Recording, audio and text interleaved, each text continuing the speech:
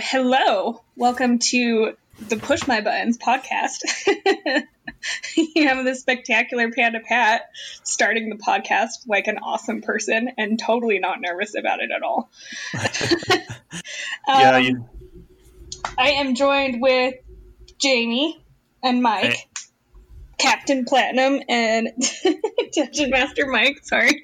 I at least put my nickname on there so you guys know what to say. When I logged in, it just had my name straight up. I think I logged into Zencastr earlier and the cookies just sort of saved. So it just, my name is just there instead of Dungeon Master Mike like normal. But yeah, this is Dungeon Master Mike. Created the...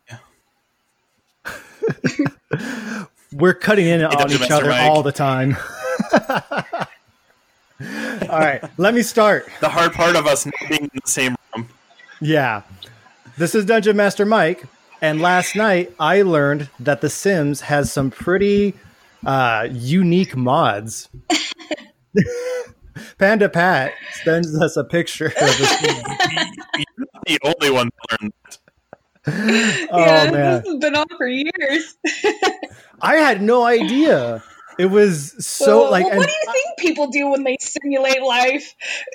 Well, I guess so, because like when I played The Sims as a kid, there was always rumors of like there's a way to mod the game to take away the sensor bars, like when they're showering and stuff, and everyone's just like, "Ooh, how do you do that?" That wasn't even a mod; that was a cheat.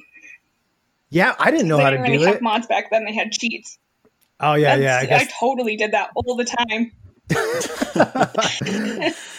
What Mike's trying to say is he's been playing The Sims all night and all morning. I tried to figure this out. In those pictures, I showed it to Michelle, and she was just like, "Shortcuts." What was that?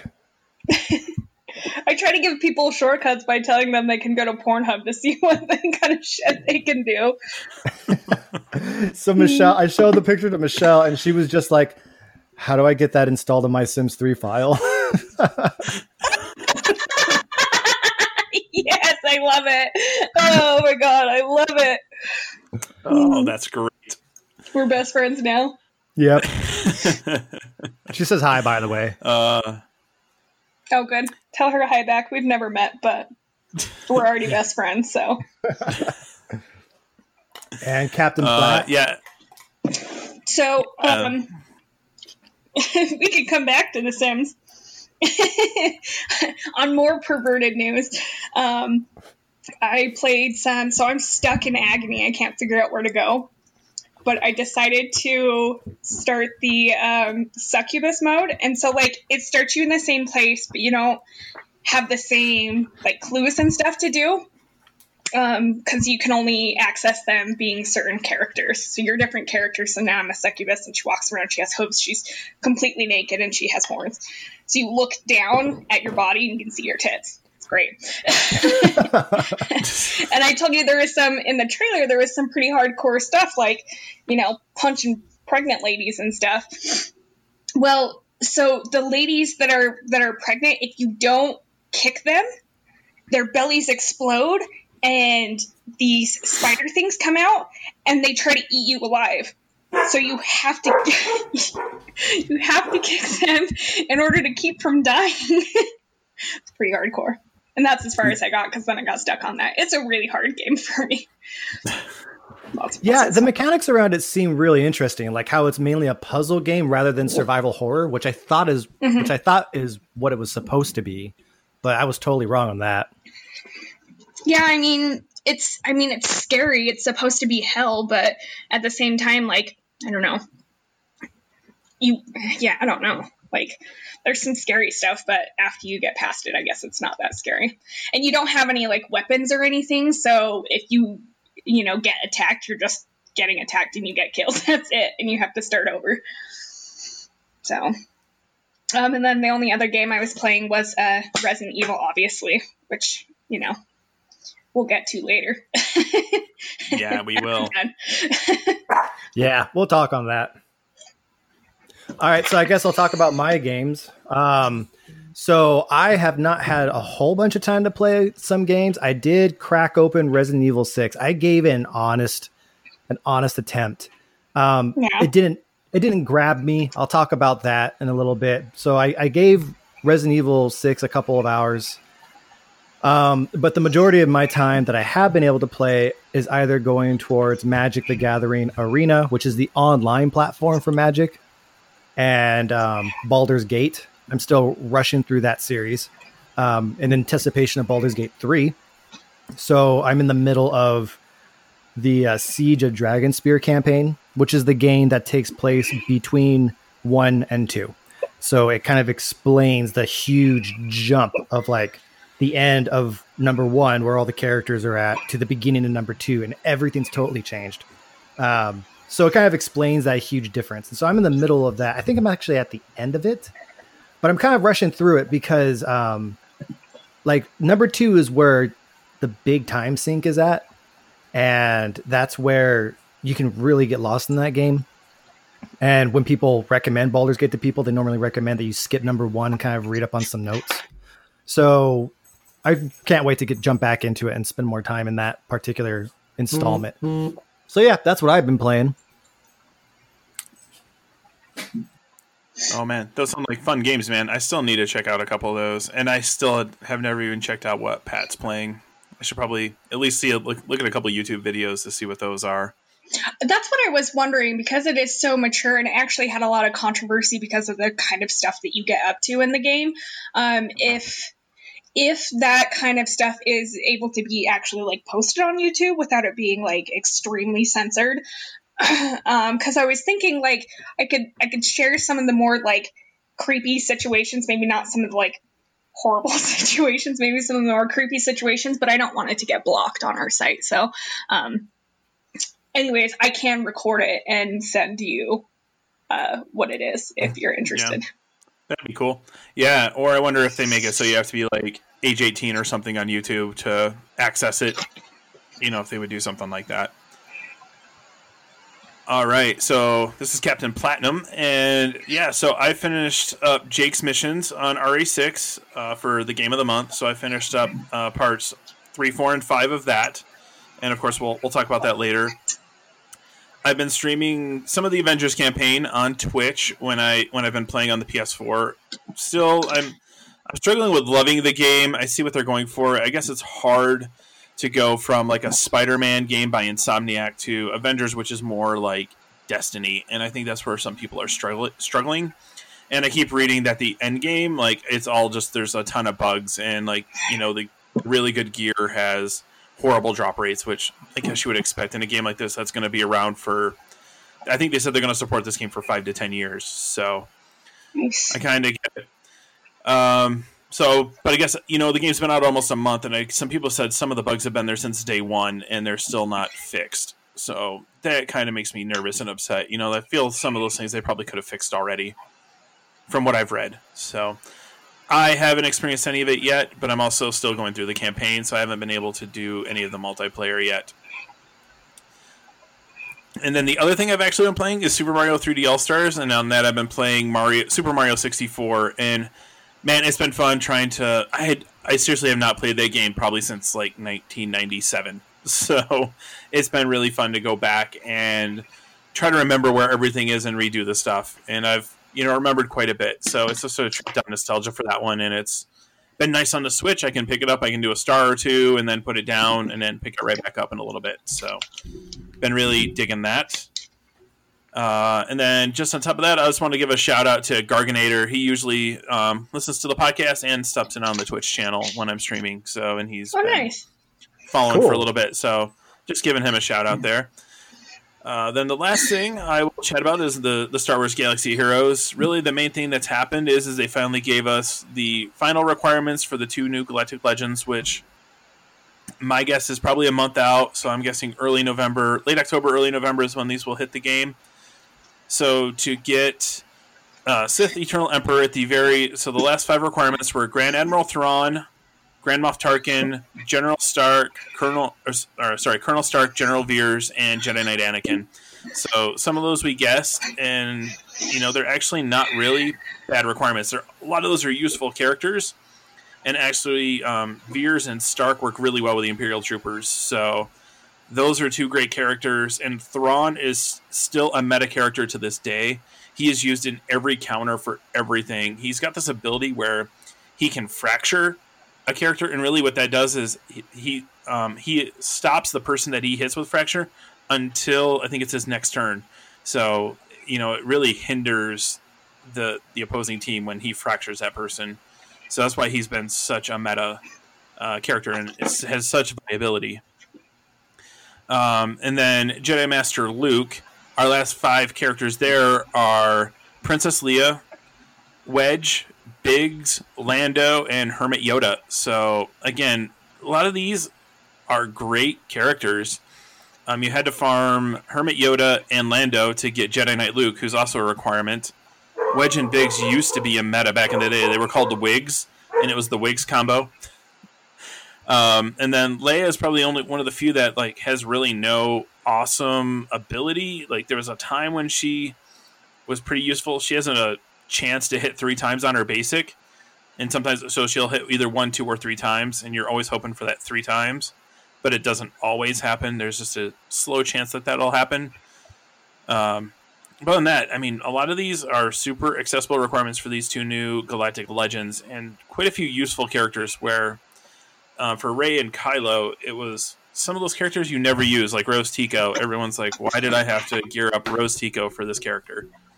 So that's fun. So that is really the main thing that's happened in the game since the last time we talked, is they gave those requirements. So, all right. So last month, we did Tomb Raider as our game of the month, and Dungeon Master Mike wasn't on the show to talk about it. So we're going to let him have his... That's what happens when you get hurricanes on the East Coast. It really sucks. So sorry I couldn't be there to express my artistic views on the game. I had an emergency. So it's fine. And also I didn't because I also hate the sound of my own voice. I don't really listen onto old episodes. And I didn't not that I was on the episode that you guys talked about in Tomb Raider, but I'm not quite sure what things you talked about because again, I'm in the habit of not listening to things that I'm recording. So I just didn't listen to that episode as well. That's not to say don't listen to the podcast. It's just I have this weird... I can't listen to it either. My voice irritates me. It grinds my own nerves because I'm just what a douchebag. That's just me. That's just me. That's just how I view myself. So anyway, the point that I'm trying to get at was I didn't listen to the episode that you guys talked about Tomb Raider because I couldn't get myself to listen to the podcast because I'm in such a habit of avoiding my own voice. So if I go over some points that you guys already discussed, just be carry on, just tell me. But Tomb Raider, I thought was fantastic. Having played the original ones, and not all of them, I wasn't a super big Tomb Raider fan. It's just I played a couple of them, but I never played the old ones all the way through. I loved Laura's redesign. The story was reminiscent of Uncharted. Have you guys ever played that series? That was a really fun game. It was kind of such a great series. Yeah, it was kind of like Uncharted, but with Laura's flair on it. She just kicked a whole bunch of ass. The Tomb Raider itself had some interesting design choices. And you can tell they were trying to do the reboot because they were experimenting with different systems. So one thing that kind of got me was in the original version of Tomb Raider, there were no tombs. Did you know that, Pat? Did you have the Tomb DLC on your Xbox 360? No, I didn't. Now that I think about it, you're right. I didn't have the DLC though. Yeah, so the definitive edition includes tombs, and the tombs are they're pretty useful. The reason why you would want to go through the tombs is because it gives you a nice chunk of experience points at the end, and you can maybe find some equipment. But one of the things that really was kind of odd was the fact that you can be going through this ancient tomb that requires you to like climb up some ledge that it's very obvious no one has done so because things break on your way over. And so you open up like this chest and it's ancient. And then Laura looks at it. She's like, oh, and then she just pockets stuff, like just without even, she just kind of steals it. And then it says, you found handgun parts. It's just like they had handguns back in ancient Japan because it was, so there were some just like really odd things like that.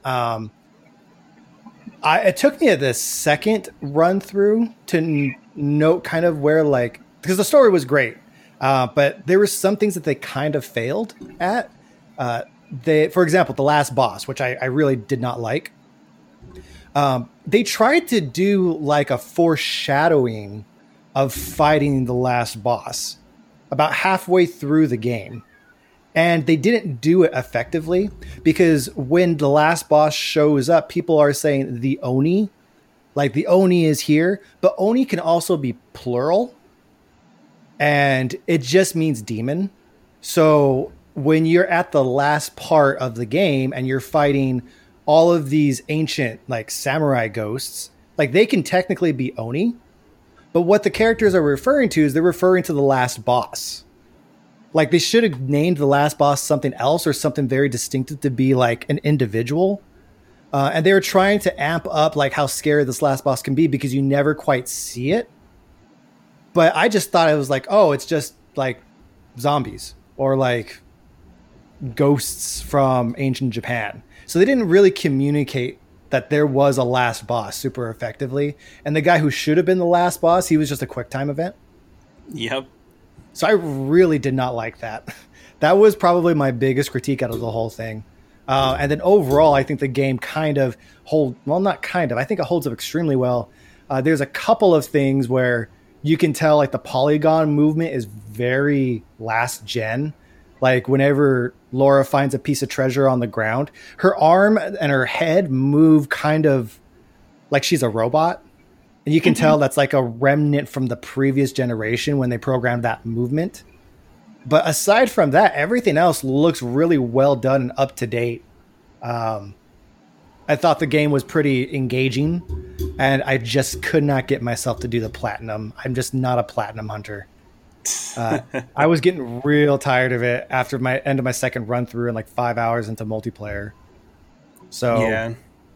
What did you guys overall think of like, what were some of your best points about Tomb Raider? I know you spent some time on it already, but I still want to hear.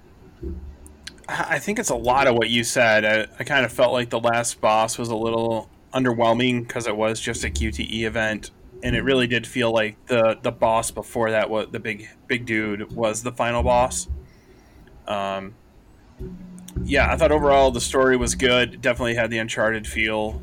It's talking about how in the beginning you see Lara just being so innocent, and actually that's what they called her in the extra stuff. Extra content was innocent Lara. And the first time I know she's wounded, but she's like struggling across the little stick bridge, and then the first time she kills the dude with the gun, like you can see like the look in her face, vomits. and like I felt, like you could feel it. So I thought they did a really good job capturing that kind of stuff in the game. Mm-hmm.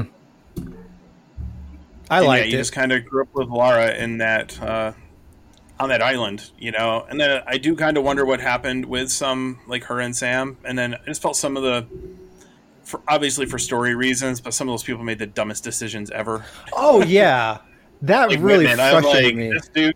I was like, this Whitman dude, they're trying to make him he's going to turn against these guys. And then he really does, but they totally play it up. Yeah, he was a cuck. That dude. Yeah. No, he really was, because like if you picked up his journals and you read the stuff that he wrote, he's talking to like how his wife is leaving him and stuff because he likes to gamble away the money and everything. And she was already seeing somebody else. So the dude was just... I don't know. I felt like Whitman could have been written much better instead of just being a chicken shit the entire time, because that just really got annoying. And then also Reyes, the Roth's the mechanic. the mechanic. she made some dumbass decisions too. It's like Laura shows up and says, Whitman just pointed a gun at me and he like left Sam and he's a traitor. And she's just like, we don't have time to argue about this. It's like, why would it be any problem for you to keep Whitman under guard at all? Yeah. Then they just kind of completely ignore him. And then they're like, oh, Whitman ran off with the cultists. You know, it's just big whoop, like big surprise. Like people just made really dumb decisions.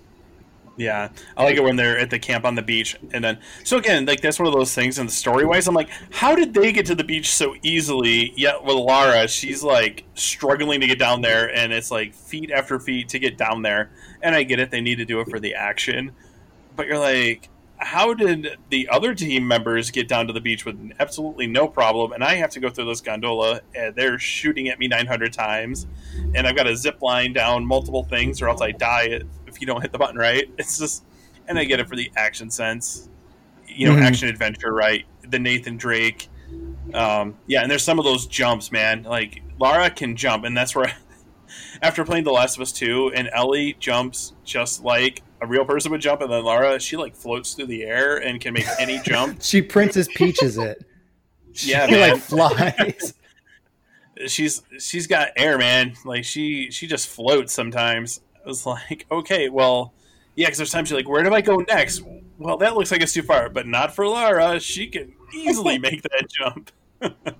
Oh yeah, and she can fall pretty hard too. Like you can jump off of a cliff and she'll survive, and then she just regenerates health.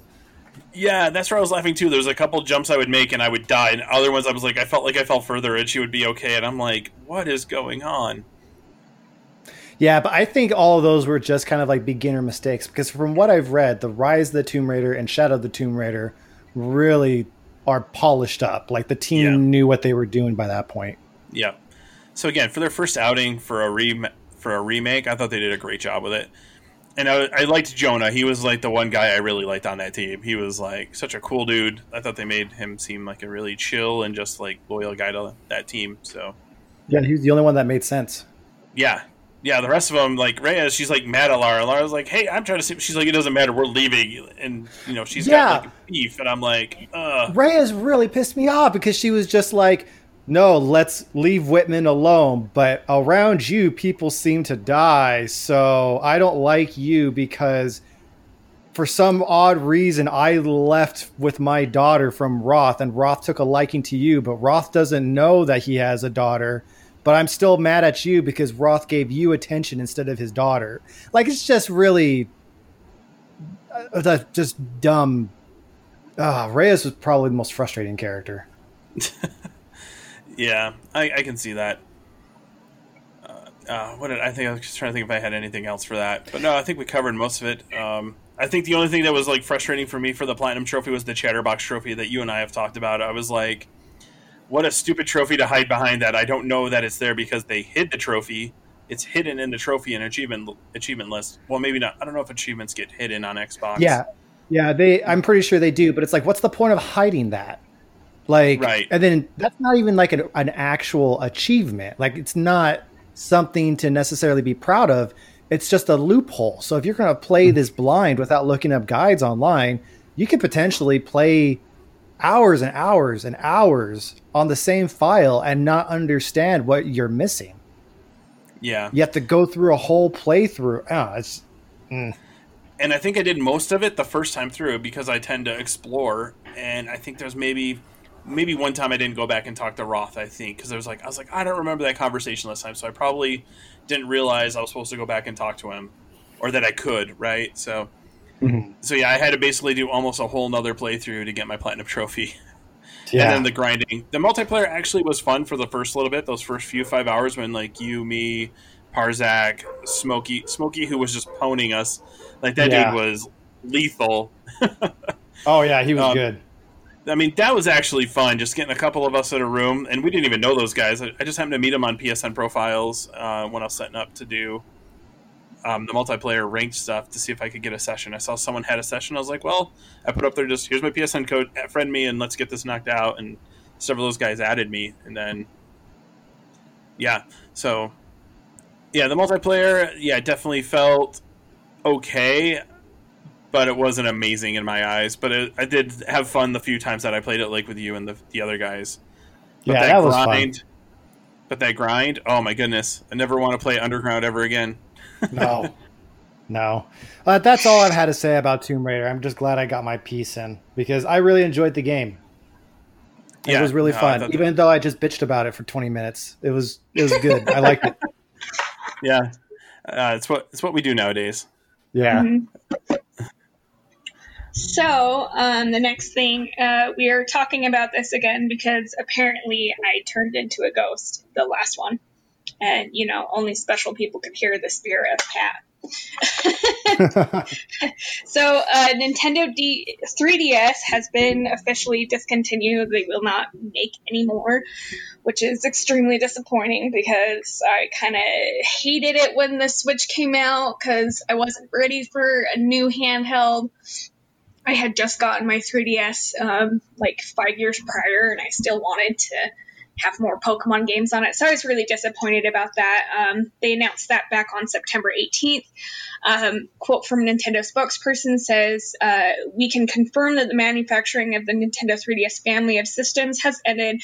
Nintendo and third-party games for Nintendo 3DS systems will continue to be available in Nintendo eShop or Nintendo.com at retail. The existing library of more than 1,000 Nintendo 3DS games contain many critically acclaimed titles and can provide years of content to explore and enjoy. So, whatever. I'm not happy about it because it's like you guys can play all the 3DS games. There's so many games out there for you to play, but we're just going to take away your ability to play them. Like, right? Come on. Well, I mean, at some point though, you do have to stop manufacturing it, right? I mean, and that's what they're at, right? Because the Switch Lite, I think, was really the final nail in the coffin for it.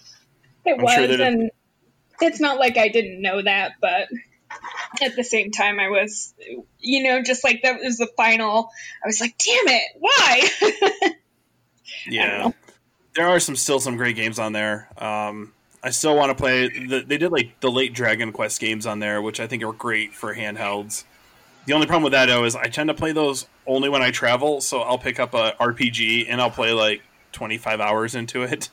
And then I put it down for 6 months because then I travel again. And I was like, what was I doing in this game? Mm-hmm. But yeah, there's so many great things in there. The other thing I was going to say last time that I forgot I was going to say it. And then we moved on.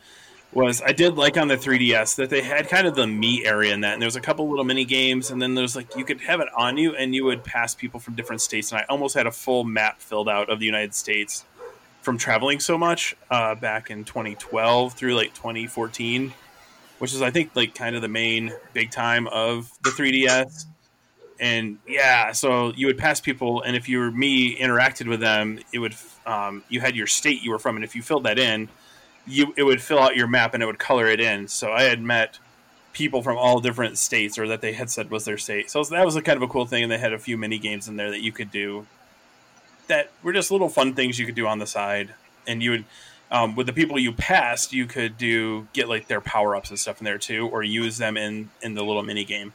And I thought that was kind of a cool thing Nintendo did, and I think that's what Nintendo's always been good at. Yeah, I the 3DS will be missed. Yeah, and it definitely, like I said, there's the Dragon Quest games. They did the Metroid 2 remake. Is that a remake or remaster? I think it was a remake. Yeah, I would classify it as that. Yeah, so you have that on there. They did a couple new Mario games on there. There's still like so many good games. I have a library, and then I think they did 3 or 4 different Pokemon games for it. I think it was X and Y, and then Black and White and Black and White 2, right? At least. Yes. And Sun and Moon, right? And Sun and Moon. So, yep. I mean, four generations of Pokemon games there, right? That's would those be generations? I'd want to make sure I'm using the right word. I'm somewhat of a noob still when it comes to Pokemon. Yeah, you can call them generations. Yeah. Yeah, so I mean, the Switch is basically a handheld if you want it to be, and then the Lite definitely made it that. So. I guess all good things have to come to an end. In a couple of years, we'll get Sony saying we're no longer making PS4s, and Xbox will be like, we're done with Xbox One. So, if not sooner, right? They'll try to probably push people over as fast as they can. Yeah, they've always been quick, though. I mean, yeah, they didn't do a good job when they did the PS3 situation. So, yeah. So I think that just said is, that means, GameStop will stop taking in the game soon because, they'll start phasing them out. So if there's a game you're looking to pick up on one of those systems, I would grab it before it becomes super rare. That's probably usually what this all means is, man, you're like, I want that Dragon Quest VIII game. I would grab it while Walmart and them are still carrying them, and then if not, you're going to be looking at secondary markets here and probably in the next year to two. Well, and the 3DS has been amazing because these games have been going up. Like, I remember it was like 4 years after they released the remake of Ocarina of Time, and the used copies were more expensive than the new copies because you couldn't get new copies at the time. Yep. So that was ridiculous, and that's so that's happening with the Switch so much now too. So they definitely marketed well.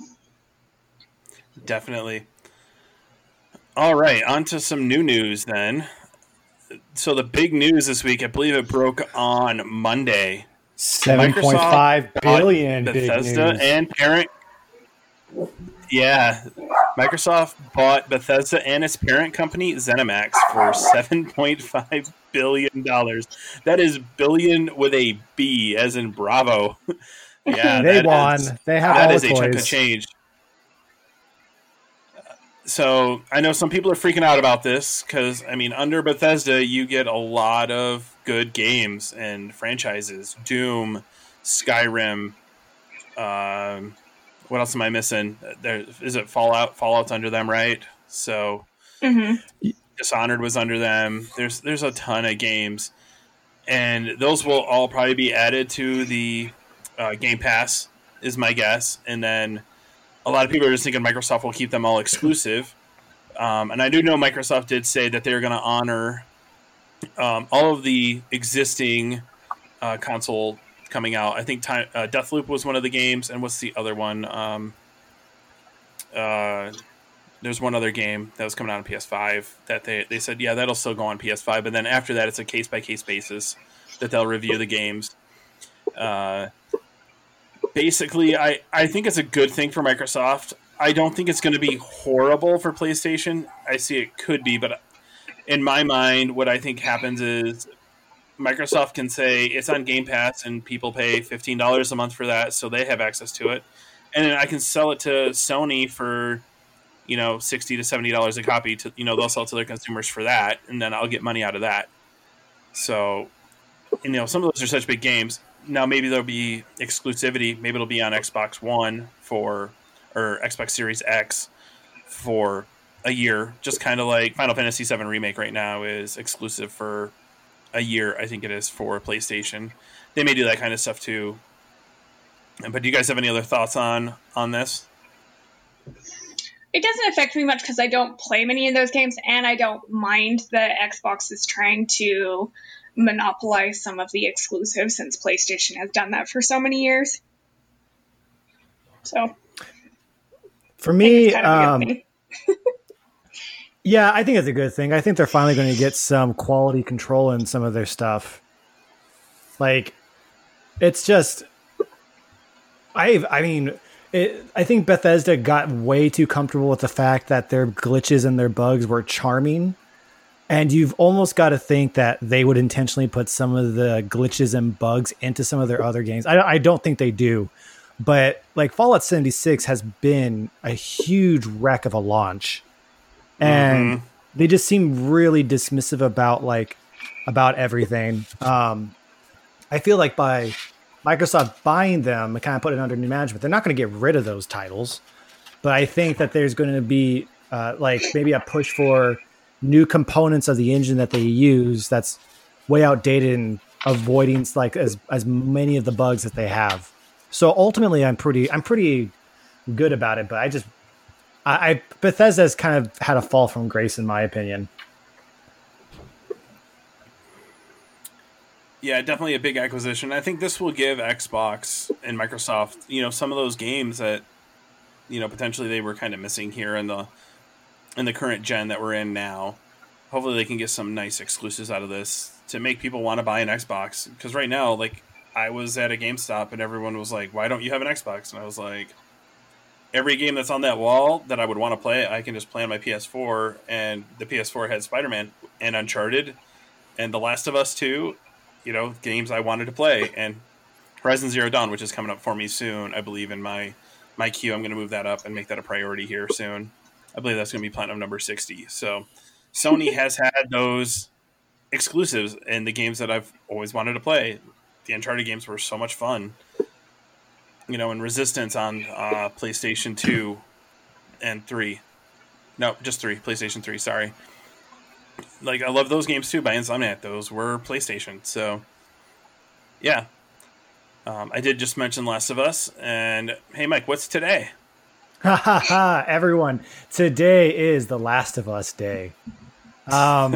Which, by the time you listen to this episode, it won't be. So, sorry, we can't get stuff out to you like the day of. But for the Last of Us Day, it's basically just kind of a day where where PlayStation promotes The Last of Us with some merch, some good-looking shirts, and some statues. Just, you know, general swag that you can buy there. They announced a Last of Us board game, which has been in development for a while now and is probably just going through some play testing. Hopefully they didn't announce it before it was even planned for. But if you happened to be tuned into The Last of Us Day, you go to the PlayStation website, you just Google Last of Us Day, you find it too. They got everything from like posters to backgrounds to PS4 themes to really nice looking statues from both Last of Us 1 and 2. Some pretty cool t-shirts, wallpapers for your computer. They also give you some discounts on some other merch that are around. But it's pretty much just a celebration of the game. Although I do know that people tend to be pissed. Well, not. The people that I hang out with and talk to, they all like The Last of Us 2. And from what I've read, it seems like a pretty great game. But there are some really bad haters out there. So I wonder how their presence has influenced the way how this Last of Us Day was executed. But it's called The Last of Us Day because this is the day within the story of the game that there was the outbreak. So I guess it was the prologue. When you play the prologue of Last of Us 1 was September 26th. Yep, and marked the day the cordyceps fungus hit critical mass, and it was known as Outbreak Day. But this year, Sony decided to change it, or Naughty Dog did, actually, just because of the whole coronavirus and all that going on. They wanted to change the name of the day to just be The Last of Us Day this year. Mm-hmm. And I was reading some people were really hoping that they would get The Last of Us 2 multiplayer today, that they were going to at least announce it. And I haven't heard anything of it yet, but that was what some people were hoping for. Mm-hmm. Yeah, so it's, you know, by the time you listen to this, Last of Us Day will be already over. But hopefully you tuned in because it's pretty good stuff. Yeah, we should probably just post this to the Facebook page, and that way people can possibly see it today. Right. But yeah, it's cool that, you know, I think it's kind of cool when something in a video game actually makes it out into the real world, and that some, you know, people are such fans of games nowadays, and with the internet, you can almost create any type of day. Yeah, it's yeah, you can really go off on that. I'm trying to find like there's do you guys play the Persona series at all? I tried the online one a couple months back when it was free on Xbox Game Pass, and I have tried every couple of years, and I've just never been able to get on to it. Not the online one. That's a different game. No, I don't play Persona. And I believe I tried Persona 4 Golden. Yeah, on the Vita, and I just didn't really get into it. That was the one I tried. I love me some Persona. I started Persona 3, and I've gone back and played Persona 2, which is super archaic, but I still liked it. But Persona 3, there is a date kind of like the end of the world. And they don't give you years in the game, but there's some really odd references, like some things that the characters will say that have allowed players to pinpoint the exact year and day when the big event happens.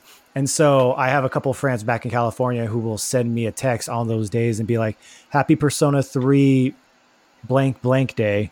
And so like people do that with all the games that they love, like especially if they're based in the real world. It's just kind of fun to kind of track it down like that. Yeah, totally agree. So, but yeah, other than that, we've had I don't know if we're going to cover all this news, guys. Like there is a lot of news, and it does not seem to be stopping. Yeah, no. Finally, after many weeks of not very much news. So what do you guys want to cover? I think we can run through a few of these. I don't know if anyone here plays No Man's Sky. I haven't, but it looks like it's they have an update coming out called Origin this week. The week of the 27th. So I've always wanted to, but I just haven't picked it up yet. Yeah. So the only thing I saw on that was the developer, which is Hello Games. They just say it's the beginning of something new. I think they've already had a couple of DLCs, and they said this is just kind of the start of something new. So hopefully, if you're into No Man's Sky, you'll look forward to that. I really haven't played it, and I haven't watched much gameplay on it either. I've just heard really good things about it. No More Heroes 3 pushed out until 2021. Coronavirus has impacted development of Nintendo Switch exclusive games No More Heroes 3, which was announced at E3 2019, 2 years after. This will be the first core entry in a decade. Travis Touchdown will wield his beam katana to kill stuff from outer space. Nice. And the development team is now focused on prioritizing quality. They will now shoot for a... I think it was supposed to be a 2021 date. 2021 date, yeah. We don't have it, I'm guessing. Okay. Yeah, so I mean, I think that series started on the Wii with the Wiimote controls. Yeah, it was real odd because that game is not for kids or for families by any stretch of the imagination. And my brother and I got it, and holy hell, like that. I was wondering, like, why on earth was this not on the PlayStation or like on the Xbox?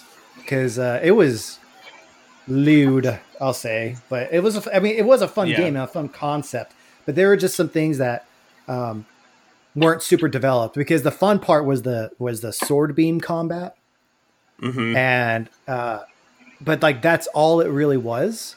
And then just kind of like the craziness being cranked up to 11. It's also kind of funny too because Travis Touchdown is designed to look like Johnny Knoxville. Yes, that's who he looked like. Yep. Yeah, and so you got Johnny Knoxville wielding a lightsaber, and that's pretty much all the game is meant to be. Number 2 did a lot of cool things too, with 2 like dual sword beam swords. But again, it was kind of like undeveloped. It had more story. So I'm interested to see how number 3 turns out. Yeah, and it's cool that they're finally going back to this after a decade, and it does seem like they're staying with Nintendo and keeping this as an exclusive for the company and their systems. It was one of those games I always wanted to play back in the day, and I just never had time. Yeah, it's worth playing, but it's kind of hard to find. Yeah, I imagine so. With some of these games, I just wish they'd put them in the Nintendo eShop somewhere or on like PlayStation stores. Like I really wanted to play Ultimate Alliance 2 again, but you can't find it. I guess there was like a window when it was on like the PS4, and you had to buy it within that window because of then copyrights or unless you bought it at some point at this like right time. Like there's someone has the rights to it or whatever, and they won't put it in the store. Yeah, so what happened is it used to be owned by Activision, and then when Disney bought out all of the stuff, it was impossible to get the DLC for it, and you couldn't get the game digitally. Eventually, they re-released it digitally with the DLC, which I then picked up digital copies at that point in time of the first and the second one. That's weird that they would pull it off again, though. I wonder if that has anything to do with maybe the Fox deal. maybe. Yeah, It I went can looking be. for it there one day, and I just couldn't find it. That's a fun game. That's a game that we should all play together. I wouldn't mind that. I mean, I played the first 5 minutes of it, and it seemed like a fun game. I love it so much. I really wish they did a better job with 3. I'm very disappointed. Even though I haven't played it, it just doesn't look good. Yeah. Yeah, I got my platinum in the second one on the PlayStation 3 back in the day. And then I was just kind of like, I kind of want to replay that or go back and do the DLC because I didn't have the DLC at the time. And I sold my copy before it was one of those games that became extremely expensive once the MCU became popular. They were all like, every GameStop was like, yeah, if you have the game now, it's worth like $80. And I was like, you gave me like $15 for it back in the day. And they're like, oh yeah, now we would give you a lot more. So yeah, last time we did talk about a couple of the Nintendo Directs. Nintendo has been putting out a ton of Nintendo Directs lately, which is with no Comic-Cons and events like that. Every company, like we've talked about it multiple times, Ubisoft is doing theirs. Nintendo has been doing a few different showcases. They did a partner showcase on 9/17, and we talked briefly about 3 of the games last time. That was the Hades game, the Lone Survivor, and the Ori and the Will of Wisps, I believe. Those are now up to buy. So the other one that came out of that is Capcom is putting out 2 new Monster Hunter games next year on the Switch. The first one is Monster Hunter Rise, and that is set for March 26th of 2021. And Monster Hunter Stories 2, Rise of Ruin is coming out in summer of next year. I know Monster Hunter's been around for a while. I haven't really gotten into them. I did pick up the one on the Wii U, and I just never found time to play it. Have you guys tried the Monster Hunter games? I have never played them. They've always looked really interesting for me, but I've always had other things on my plate, so it's not been something that's been a priority. Yeah, I've never played it. I had it installed on my computer once, and I just never followed through with playing it because I just have other things. Like time is a valuable resource. I'm just like, well, do I want to play this or play this? Because I only got like a couple hours, and it will take me forever to complete a game. So it's just not. It's one of those games I was always interested on seeing, but my brother said that the type of gameplay loop wouldn't be up my alley, so I decided to forego it. Yeah, I've just never gotten into it. But Monster Hunter Rise is set in a ninja-inspired land of Kamura Village, where you can explore lush ecosystems and battle fearsome monsters to become the ultimate hunter. It's been half a century since the last calamity struck, but a terrifying new monster has reared its head and threatens to plunge the land into chaos once again. So that's pretty much synopsis of the story, and you'll be able to hunt solo or in a party with friends to earn rewards, and then you can use those rewards to craft a huge variety of weapons and armor. And they've got some new gameplay systems such as high-flying wire action and your canine companion Palamute, while also will add exciting new layers for the already robust combat that you'll find normally in Monster Hunter. So the big news also that I believe you can go pre-order these now at GameStop. They are exclusive to there. There are 3 amiibo for Monster Hunter, which I'm still glad they're making amiibo, and it sounds like these will just unlock a special set of layered armor in the game. So they've got Palamute, which they said... Sure. Are they, I thought Amiibo was canceled. I thought they stopped making Amiibo. Are they coming back? No, they're still doing Amiibo. They've canceled Disney Infinity and I believe Skylanders, but as far as I know, they're still doing Amiibo. I noticed the last time I was at the store, because the comic book store started selling video games last Christmas, they still sell the used Amiibos, and they go for quite a bit. They're a good price still. Mm-hmm. So they don't tend to do them for a lot of things anymore. Mainly Smash Brothers, and then they do some of the special ones, like Zelda. The Zelda and the Marios seem to sell really well in Smash Bros. Mm-hmm. I don't think the Animal Crossing ones did as well. So I think there's times they're still treading the water on what they're going to put out. So for this one, the Monster Hunter Rise, there's Palamute, Magnamalo, which I believe is the new villain in the game, the bad creature, and then a Palico. So those are GameStop exclusive, and I believe those are up for pre-order if you're interested in those. And then there's Monster Hunter Stories 2, and that's just a follow-up to their first game, Monster Hunter Stories, that was on the 3DS. It's a spin-off of the main line, and this game will cast players into the role of a monster rider, which can befriend and ride atop monsters. So, again, I haven't played any of those, but if you're interested in those, you've got some new games coming from Capcom for those. Yeah, Capcom seems to be on a roll. I wouldn't be surprised if those games actually. Yeah, they do. Pretty good. Well, I'm more looking forward to Resident Evil remakes that they've released. Yeah, although Resident Evil 3 didn't. The Resident Evil 3 remake was, I guess, kind of viewed on negatively. I really liked it. I just thought it was kind of short. But yeah, I thought it was weird because they had just released 2, and I felt like it was a month later, and they were releasing 3. Yeah. Yeah, because if it's the same engine, same mechanics, and everything, like it doesn't take much to make it. Right. They also have a Netflix series that's supposed to be coming out for Resident Evil as well. Yeah, with Albert Wesker's kids. Yeah. I'm excited. Jake Wesker. Who is in Resident Evil 6, like the game we just played this month. Yeah. About that. Do you want to spend some time on Resident Evil 6? Yeah, we'll just fly through these other couple games real quick. Another game, Luke was really excited about this one last week when we were going through the notes right before the show, and he was like, I want to talk about this one. So maybe we'll let him talk about more about it next time, or the next time it doesn't release till March, so we have time. Yeah. So Balan Wonderworld, it's a Square Enix game that's coming out. It's going to be an action platformer game themed around the Balan Theater. It's led by the enigmatic maestro named Balan. And then there's the stars of the shows, Emma and Leo, who will use special abilities from a multitude of characterful costumes as they adventure in a bizarre and imaginary land of Wonderworld.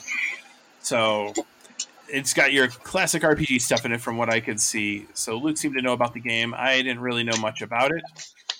The main thing they said about it, from what I could tell, was that two legendary creators reunite on this. And it's the legendary Yuji Naka is coming, and is it Naota Oshima? So they're joining forces. Then they formed the Balan Company, and that's what looks like is doing this game. So nice. this is like for the first time in like 20 years. So I think Square Enix usually puts out pretty good RPGs, so it might be one of those to take a look at, and we'll cover that one a little bit more at another day. I don't know, man. Square Enix's RPGs, I'm not super big fan of them lately. Like, I guess that's fair. I used to be a huge Final Fantasy fan, and like I like 14, but like 15 and 13 and 13.2 and 13.3 just were not. Like, they're just not super great. And then there was previews for Final Fantasy 16 that came out. Yep. Mm-hmm. And everyone's pretty much saying it looks like a generic fantasy game. Like, there's nothing really like unique about it except with like the chocobos and the summons. So I don't know. Like, Square Enix is kind of... They seem to be reusing old content that didn't work. Yeah. I feel like. They seem to be on the edge right now. I enjoyed 13, but I couldn't get through 13.2 and 13.3. It was just too redundant at that point in time. Yeah, I didn't play those either. I finished 13. But, I mean, with the ones you mentioned, 14 is an MMO online, and the rest of them are single player. So I would expect 14 to be totally different than the rest of the ones you mentioned. And it's still going strong. I'm actually contemplating resubbing here soon. You should. And then also, everyone knows my feelings about Final Fantasy VII Remake, and I thought that was atrocious. So, I knew you would. I'm like one of 9 people on this planet that do not like that game, but I will stand my ground. And we'll have to talk about it at some point too. I would have been fine if they did the exact same gameplay, just updated the graphics. Like, I'm actually contemplating rebuying the original 7 because it's on sale for $8 right now on the PlayStation Store, and I just don't have the time to play it on my computer and stuff because it overheats pretty quickly. So I was thinking about playing it on the PlayStation Store and replaying it again, which I did like back in January. Play what you like. Yeah, man. Just keep playing what you like. Mm-hmm. So the other games that were announced is Rune Factory 5. I've never played any of those. I'm assuming 5 is the 5th of the series. So that's another... Michelle loves Rune Factory. She loves those? Oh, yeah. She plays those on the 3DS whenever she gets a chance. It's one of her favorites. Awesome. So that's coming out next year. Empire of Sin was also shown. This is like an Al Capone 1920s Prohibition era Chicago game. So if that's kind of up your alley, you'll have Empire management and turn-based combat and some role play there.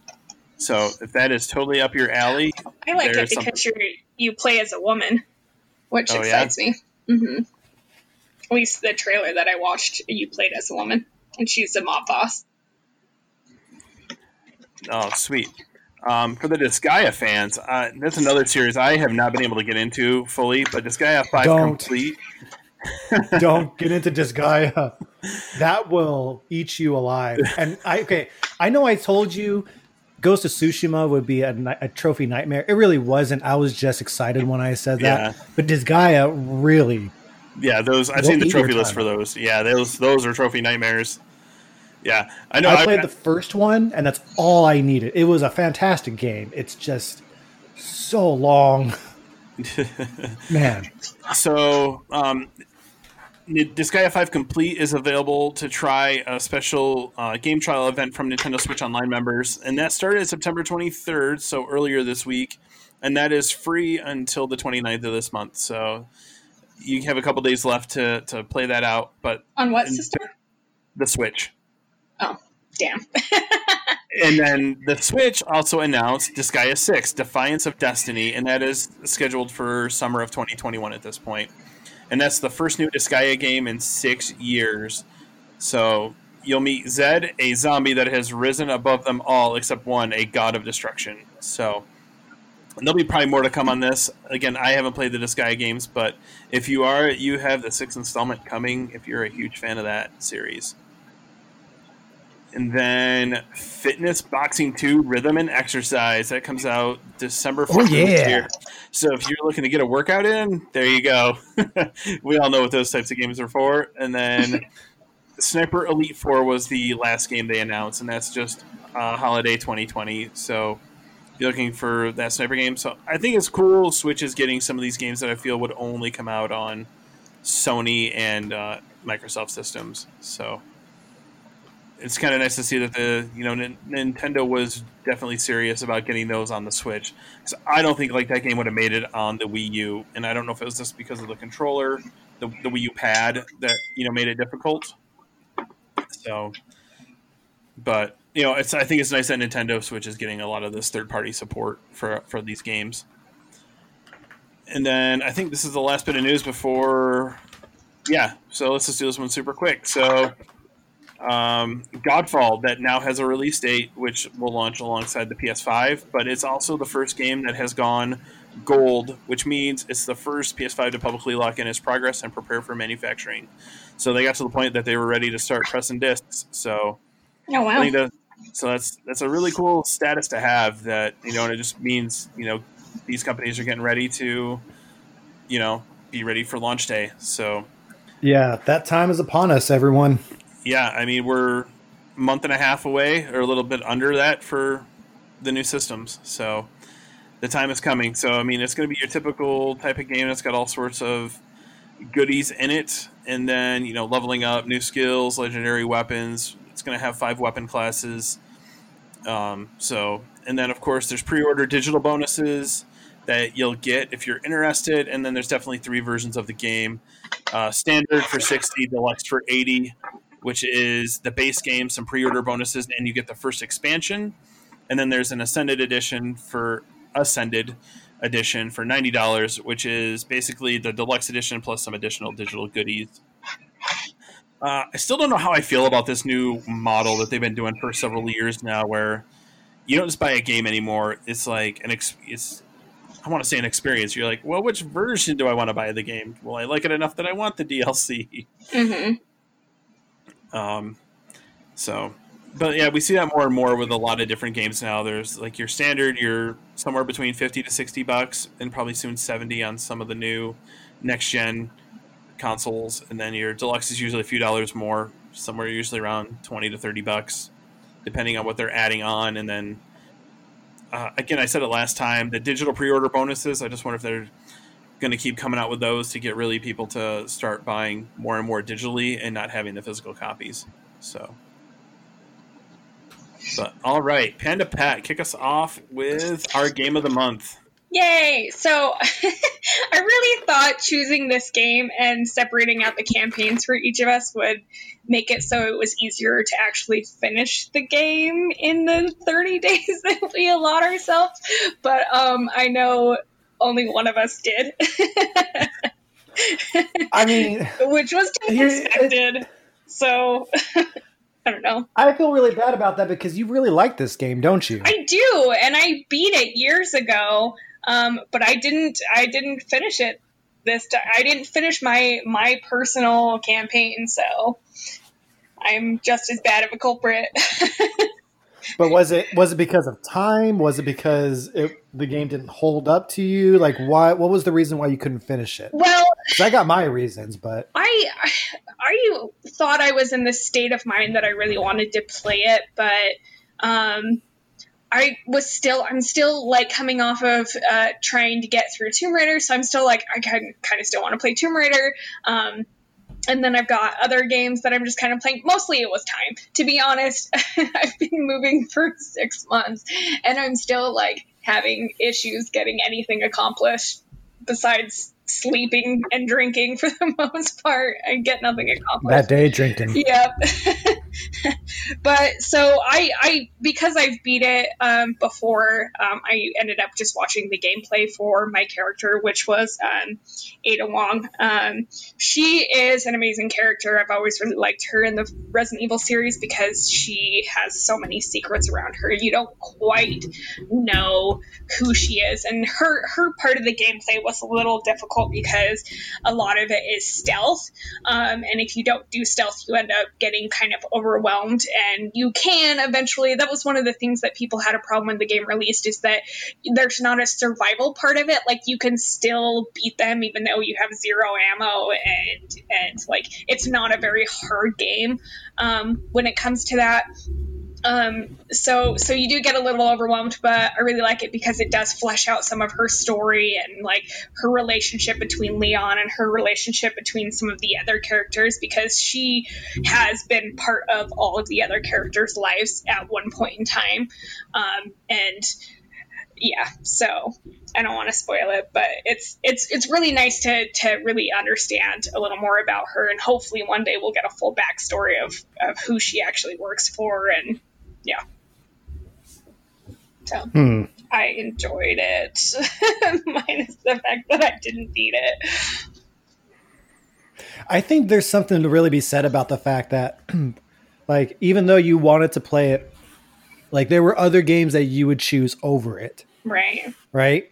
And I think that for me is just kind of a sign of, like, it wasn't what I was kind of expecting. So when I play Resident Evil, I never played 5 or 6 before. Mm-hmm. Everyone raves about 4, and I did enjoy 4, but I recently tried to replay it, and I didn't like it. And so, like, there's talks about 4 being remade. I actually kind of want them to remake Code Veronica. Mm. But in Resident Evil 1, 2, and 3, like, there is serious consideration. Like, it's called survival horror because you're like, well, do I take this extra box of ammo with me, or do I want to take the green herb? And if you are not careful, it can come back and bite you in the ass, right? It got to a point in the Resident Evil 2 remake where, like, I was like, okay, I'm only going to bring my gun and the ammo that it's loaded into because everything else is crucial for me to make this particular run.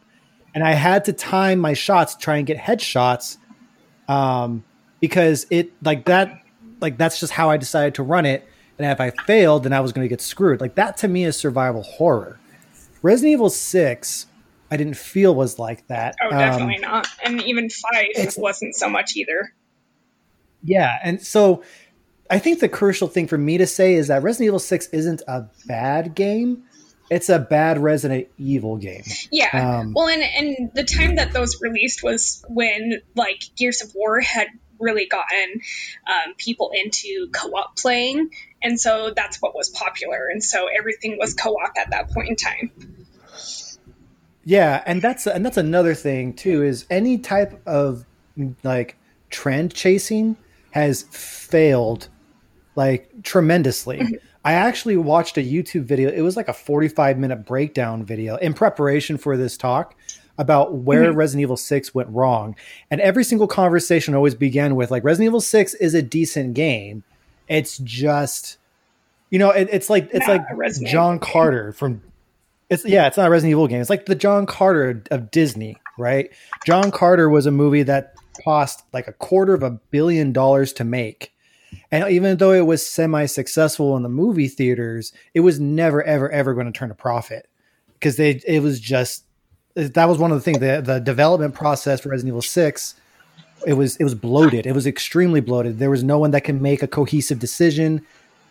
Each of the campaigns appeal to a different type of player. Mm-hmm. They weren't trying to go to their player niche, and so no one was really grabbed, because at the time, at least, each one of the campaigns couldn't do the thing that it was supposed to do better than what was already out there on the market. Right. I do remember when trying to play it, having to, after you get through one campaign and you really learn the gameplay, you go to the next one and it's a different style of gameplay. You have different guns, you have a different layout of your HUD and stuff. So that was a little difficult in transitioning between the campaigns. I do remember that. For me, I played the Leon campaign, for those of you listening, and I didn't get very far into it. I like the game, the prologue of the game begins with the Leon campaign, almost like the game is telling you, okay, you can choose any one of these campaigns, but you should really choose the Leon campaign because we showed you it. Mm-hmm. And so, you know, I chose the Leon campaign, but like that prologue was like, I got whiplash on that prologue because it felt like Tomb Raider. Mm-hmm. The scene where Leon and his I guess Helena. Companion Helena, mm-hmm. like the helicopter crashes, or I forget where they are, but they're on a pane of glass, mm-hmm. and below are a bunch of zombies, and for some reason the zombies know that they're up there and they're waiting for the glass to crack, and like each time Leon moved a little bit, it cracked a little bit more, and I was like, you know, I saw this in Tomb Raider. I saw this. Michelle was like, I saw that in Tomb Raider 2 and Tomb Raider 3. I saw that in Jurassic Park Lost World. Mm-hmm. I've seen that on Mission Impossible. Like it was everything was cooked from something else, and it really didn't play to the strength of Resident Evil. Mm-hmm. I felt like, but at the same time, it's walking that precipice where what does this new entry in the series contribute? Right? It has to be somewhat different, but not so different that it does what Resident Evil 6 ended up doing and just didn't appeal to the original market. Which is why I think Resident Evil 7 was brilliant, because like it was incredibly different from mm-hmm. being first person view. Yeah. But it had all of the hallmarks that made Resident Evil Resident Evil.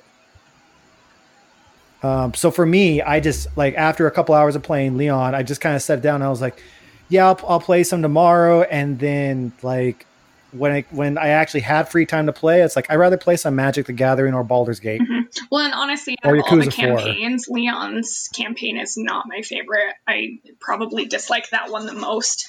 Yeah, I would agree. I think we gave Mike the worst one. But That's it.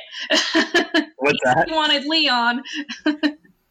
Well, I didn't know what I was looking. See, that's the thing. I made that decision based on the fact that I had played the Resident Evil Remake mm-hmm. 2 in the last year, and I was playing Resident Evil 4 earlier this year. Character. Yeah, so the character is like, okay, I want to see where Leon is at because I know he goes to like this zombie killing squad at some point. Mm-hmm. So I want to see him in that. And it was just really odd. Like the president just died. What are we going to do? Mm-hmm. And he's got like a whole like NSA team backing him up. And it was just really weird. It wasn't what I was expecting when I wanted to play Leon. Mm-hmm. Yeah, they're straight and kind of, I don't know. I don't think they've done a good job in the last couple of years of keeping true to Leon's story, especially like even in the animated movies that they did. Like his story's all over the place, and they're kind of doing the same thing with Chris as well. Like both of them go through this like whole alcoholic phase, and they're just totally at the they're the end of their ropes and they're over it, and then they get back into it and everything's normal again. It just doesn't make sense. So yeah, I'm actually interested in Chris's storyline because I never played the DLC for Resident Evil 7, which you play as Chris. Yeah. Because Resident Evil 7 and what it looks like Resident Evil 8, it's really focusing on this new character. Nathan, I think was the guy's name. Yeah. And like his character is pretty interesting from what I played in 7. But they're really focusing on him because I think they're kind of like that's their version of a soft reboot, is like doing a brand new character, brand new story. Yeah. But like when you're introduced to Chris at the very end of the game, it's just like, whoa, Chris is working for Umbrella now? Like, how did that happen? Right. Like, it was really so it's like these characters, like their story's never, I guess consistent is the word I'm looking for. And 6 didn't help. I was expecting something different. No, and 6, I believe, takes place in between what did they call them? They were like spin-off games that you played as characters that weren't main characters of the storyline. Were those the Revelations? Yeah, the Revelations. I think it's supposed to take place in between the Revelations and 7. So who knows what happens? Because there's I never played Revelations, but I've heard Revelations was really good. I heard number 2 was really good. I've always wanted to pick it up. I have a friend who's not a big gamer, and she absolutely loved it. So that was a surprise for me. Yeah, my one friend that I play online with, we play RE5 and RE6 now. We enjoy both of them just because it's kind of mindless. And it's over the top. It's almost like Fast and the Furious in a way because of the over the top crazy action in some of these games now. And I feel 5 and 6 have that. And we just laugh at like the ridiculousness of what we're doing. So I had Jake's part of the story, and you're being chased basically after the part of the first, I think towards the end of the first chapter, and then all the way through the end of it. Then it's Ustanik. Is that how you say his name? Ustanik? Yeah, something like that. This big burly monster thing that every time you think you've killed it, here it comes again, and you're just like, so we're like, how the heck do you kill this thing? You know, you were like, what were these guys on when they created this this guy, and you know, and then how do you justify the means to the end of how you actually finally get rid of him? You know, yeah, because like the ways you have to kill these characters, because they do it in all the campaigns. You're like, I put him through a freaking helicopter rotor and that didn't kill him, but somehow impaling him on a pike kills him. Yeah. That's a thing. Yeah, that's I didn't get that far, but what you're describing is kind of like, yeah, it does sound kind of ridiculous on it. I really want to send you guys the link of that YouTube video that broke down Resident Evil 6. I would watch because it. he goes, I watched a couple of them that I really liked. I don't get the feeling that he bashes it. But he kind of like looks at it from like a what happened standpoint. I need to find it because I'm pretty sure that's a simple search, but it was something really good to listen to in the background as I was like doing dishes or something, or going on a walk. So I'll have to send it to you guys. I'll link it in the chat, or maybe I'll post on the Facebook group page as well. Yeah. So overall, yeah. I mean, I did, and I don't know if I love this story. I think it's a fun entry in this series where if you're just looking for some action and I don't remember all of the stories. I thought it was fun that they intervened all of the characters at some point, kind of like Lost. You're like, oh, that's it was a different storytelling way too. So, and I don't think RE6 had done that before, or Resident Evil hadn't done that before until RE6. RE5 still definitely fun, but that's where like the whole co-op came in with Chris and Sheva. And that game can still just be fun. I mean, but again, it's not, I feel, survivor horror like Mike was saying. But yeah, there's points you get to, you're like, man, I really need an herb, but I need my rocket launcher and I need my, my semi-automatic rifle, and I need my pistol, and then those games just become really fun once you get like infinite ammo in your shotgun. Oh like yeah, that. The replayability is very nice when you have unlimited everything. Yeah, and then still some areas are challenging, so.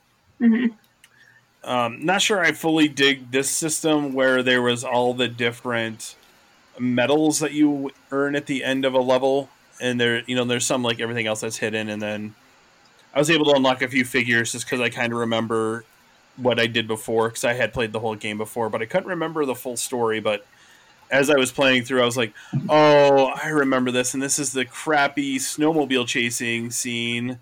Yep. And then it's the horrible, crappy controls. Yep. Oh, yeah. So I died several times just because of crappy controls. But, yeah, overall, yeah, it was an interesting game. And I just don't remember the whole end of the story, the whole epilogue. But I'm sure my buddy and I will go back and finish all the other campaigns. But he was like, this is a really long game if you do all of them. Yeah. Yeah. You kind of need it too, because in order to understand what's going on in the game, you have to see all points of the story. Mm-hmm. Yeah, and then for me and Jake's story, there's a couple times that like it's cool he has the acrobatic and like martial arts abilities, but it's really hard to use those sometimes because the dudes come at you so fast and often. So, and then again, it's got the like, oh, I can do this crazy jump and I survive. Because also in Jake's story with Sherry, you have the motorcycle one where you nip a car and you die, but he goes under a helicopter, hits a small ramp, and jumps like 4 stories down, lands on the wheels, and just goes just fine. And you're just like, who designed the physics of this game? Yeah. So, it's like Fast and Furious where you got to turn your brain off from that kind of stuff and just enjoy it. But, little things like that annoy me where my friend's like, you killed us again. And I'm like, okay, the driving on this one sucks. And you really can't, like, turn and hit the gas at the same time or you're going to die.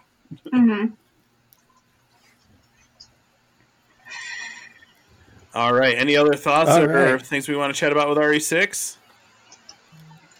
I think we kind of... Nope, we're good. But I actually, I'm just going to bring this up in 30 seconds, and I'll time myself. I forgot a piece of news that I wanted to put on the OneNote. Oh, go for it. But the founders, or rather the co-founders of Blizzard, formed their own game company because they got tired of Activision. And so that company is called Dream Farm or something. Oh, geez. But yeah, so Blizzard is essentially reborn into a new game company because the current Blizzard Entertainment is completely overrun by Bobby Kotick, who is the CEO of Activision. It's no longer what they want in a game company. That's interesting. I wonder what that's going to mean for the new Diablo. Yeah, it's they're completely funding themselves. Oh, wow. They got 2 games in the works. And it's they got 2 game studios. So yeah, the people it's this guy, he's the co-founder of Blizzard, he left in 2018 after some executive decisions were made that ended up costing a ton of people at Blizzard to lose their jobs. Oh wow. He was just done with it because Activision's point of view was very much cut costs, bring out as many games as you can. And he's like, that's not how it's supposed to be run. So he left in 2018, went on hiatus for 2 years, and now he's back with his wife, and he's like, let's make it. So he's actually gone and recruited veterans, friends, and contacts of his in the industry, and they're running 2 game studios simultaneously under one umbrella. Nice. So we won't see what happens for the next like few years because they will take their time. But yeah, Blizzard's definitely known for that. Oh yeah, yes. And this is they're running Blizzard how Blizzard was run back in the day. So it will be a while. It'll be a while before something comes out. But I just wanted to bring that up. Oh, that's a good bit of news, man. Mm-hmm. All right, Mike, I believe you are next to pick our new game of the month. What have you decided that we're going to play for the month of October? So we're going to play Yakuza 0.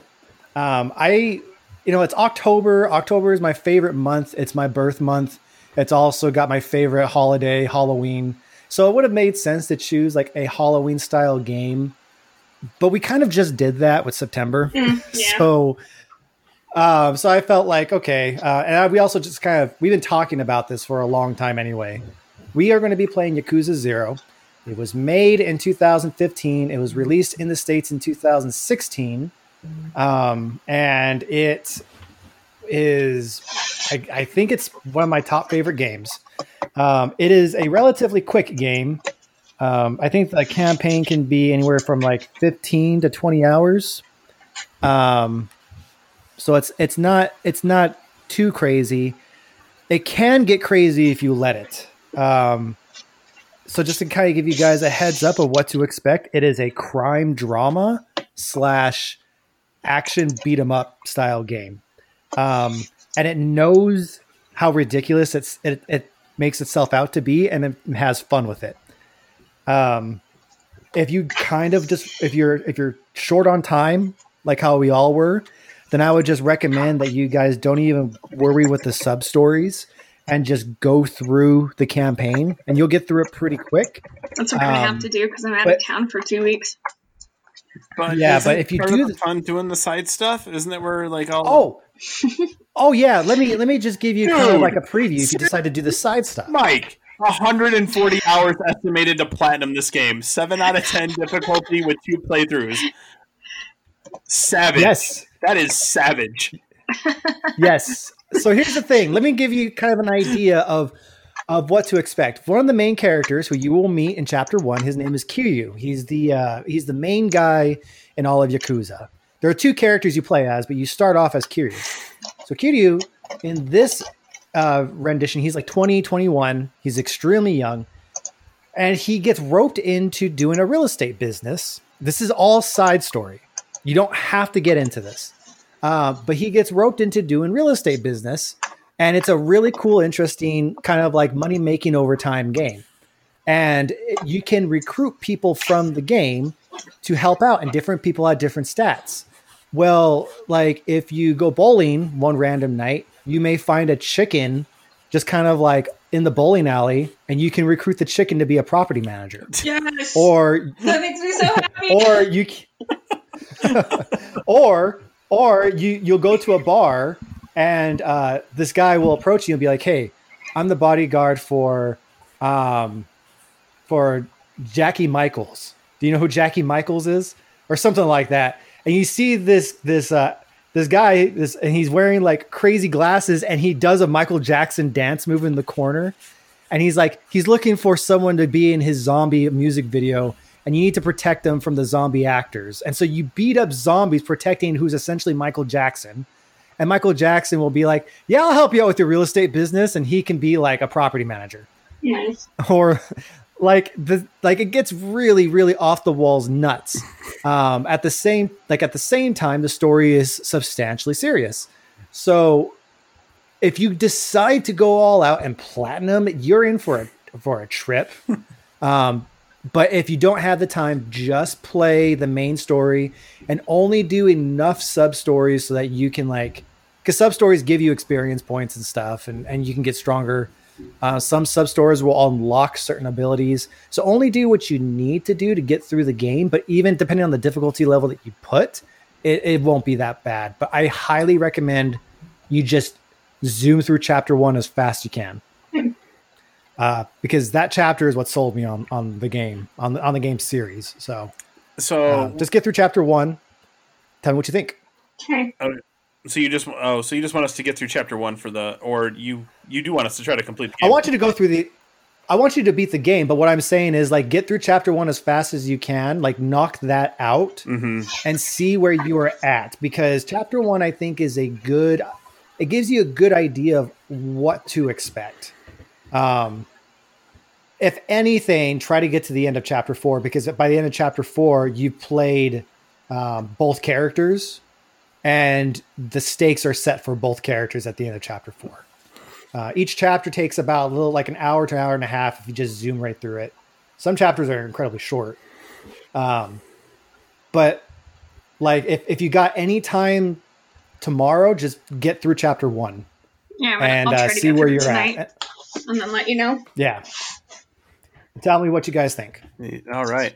So just curious, with this being a 0, would the next one be 1? Like, is this like a prequel to the whole Yakuza story? Yeah. So, okay. I mean, we probably want to save some of it for the actual when we talk about the game, but just kind of curious because I know 7 is coming out with the new systems, right? They're up through 6 currently. Yes. So, Yakuza 1 is technically the starting point. When Yakuza 0 was made, it was made with the intent of trying to get more people in the West into the series, and it was wildly successful. So Yakuza 0, in fact, there's a documentary on YouTube that they just uploaded for free about like their intent for making Yakuza 0. Oh, by the way, all the main characters, all the actors, they use their likeness. All the characters are like all the villains, they are really big movie stars in Japan. Oh, nice. When they do that. Yeah, they're big movie stars in Japan. And one of the main bad guys, he's like the only thing he does is Yakuza movies. And so like they did everything from facial recognition and capture and motion acting. So you're actually looking at actors in Japan. That's just a kind of an interesting note. But the point of Yakuza 0 was to bring people in while still kind of giving the fans that have been playing the game since its beginning, since its inception, something new to look at. And it was successful on that front too. So it's an entry point. And then if you decide to continue with the series, what you're going to want to play is Yakuza Kiwami 1. Kiwami is the remake of Yakuza 1, which was on the PlayStation 1 era. Yeah, they just gave that for free on PS Plus within the last year, I think. Yeah, within the last year. Yeah, last year. And then Yakuza Kiwami 2 is also a remake. Mm-hmm. My opinion so far, I'm on Yakuza 4. I mean, I'm going through it as fast as I can, but I don't like rushing through those games because it's like chocolate cake. You know, I eat too much of it and I just, I get a stomach ache. I like to savor it. I like to listen to music as I'm enjoying it. Ponder life. How can I improve myself and get a Yakuza back tattoo? That's kind of how I view the series. So I haven't zoomed all the way through it because I like diving into the other aspects of the game. So I'm barely on number 4. I will get into 7 when it comes out, but yeah. So when you guys jump into it, send me a message. Tell me what you think once you get through chapter 1. Will do, man. I'm looking forward to it, actually. The friend I play Resident Evil 5 and 6 with, he's played the Yakuza games as well, and he raves about them, and he's excited for me to try 0, and he recommended starting at 0. So he was excited and sad when I told him it was our game of the month, because he was like, there's no way you can do everything in that game in a month. And I was like, I know, so I will do what I can. Because he's like, it's one of those games where you need to enjoy the story, but then he's like, a lot of the side quests and the other the sub stories are what really truly also make the game. So that was his. Don't like sub stories will they take like a little bit of time, but they're not super intrusive, but they really show you what the characters are like. Mm-hmm. And kind of like, I guess I didn't realize this initially, but there's like that big old real estate side thing that I told you about for Kiryu. When you complete that, you actually get access to Kiryu's fighting style that he uses in subsequent games, which I just thought was a bonus fight style, but apparently it's like, it was a big callback to fans of the game series. And I didn't realize how big of a callback it was until I got to later games. And the same thing with the other character whose name is Majima. Majima is consistently viewed as like the Joker of the Yakuza series, like not a bad guy Joker, but kind of like in the same vein. In fact, Majima, when he was done in English for the first couple of games, he was voiced by Mark Hamill. Oh, that's fantastic. Mm-hmm. And now Yakuza 7 is being voiced in English again. And I think Mark Hamill does Majima's voice. So you can picture like this particular character in Mark Hamill's voice if you like. But yeah, it's great. Check it out. Definitely. Looking forward to seeing if I'm worthy of becoming a member of the Yakuza. It's great, guys. All right. I think we've had a great episode. So thanks for listening, guys. Panda Pat, Dungeon Master Mike, you guys got anything else you guys want to say before we close it out? Nope. Play what you like. And on top of that, that's the motto I'm going to go by for this podcast. And on top of that, remember to play harder. Game harder. Yep. Also, side note, Yakuza 0 is only $8 on PSN right now. That's awesome. Do it. Do it. All right, guys. We'll see you next time, and game harder. See you next time, guys.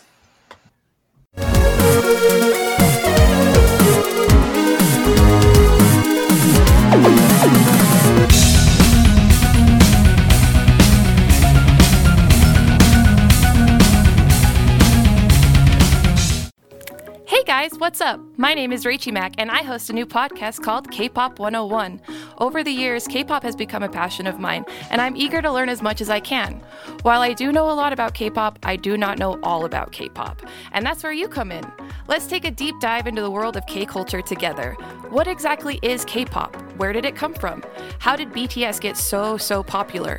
Who exactly is the ultimate girl group in Korea? Tune in to K-Pop 101, part of the Geek Nerd Network.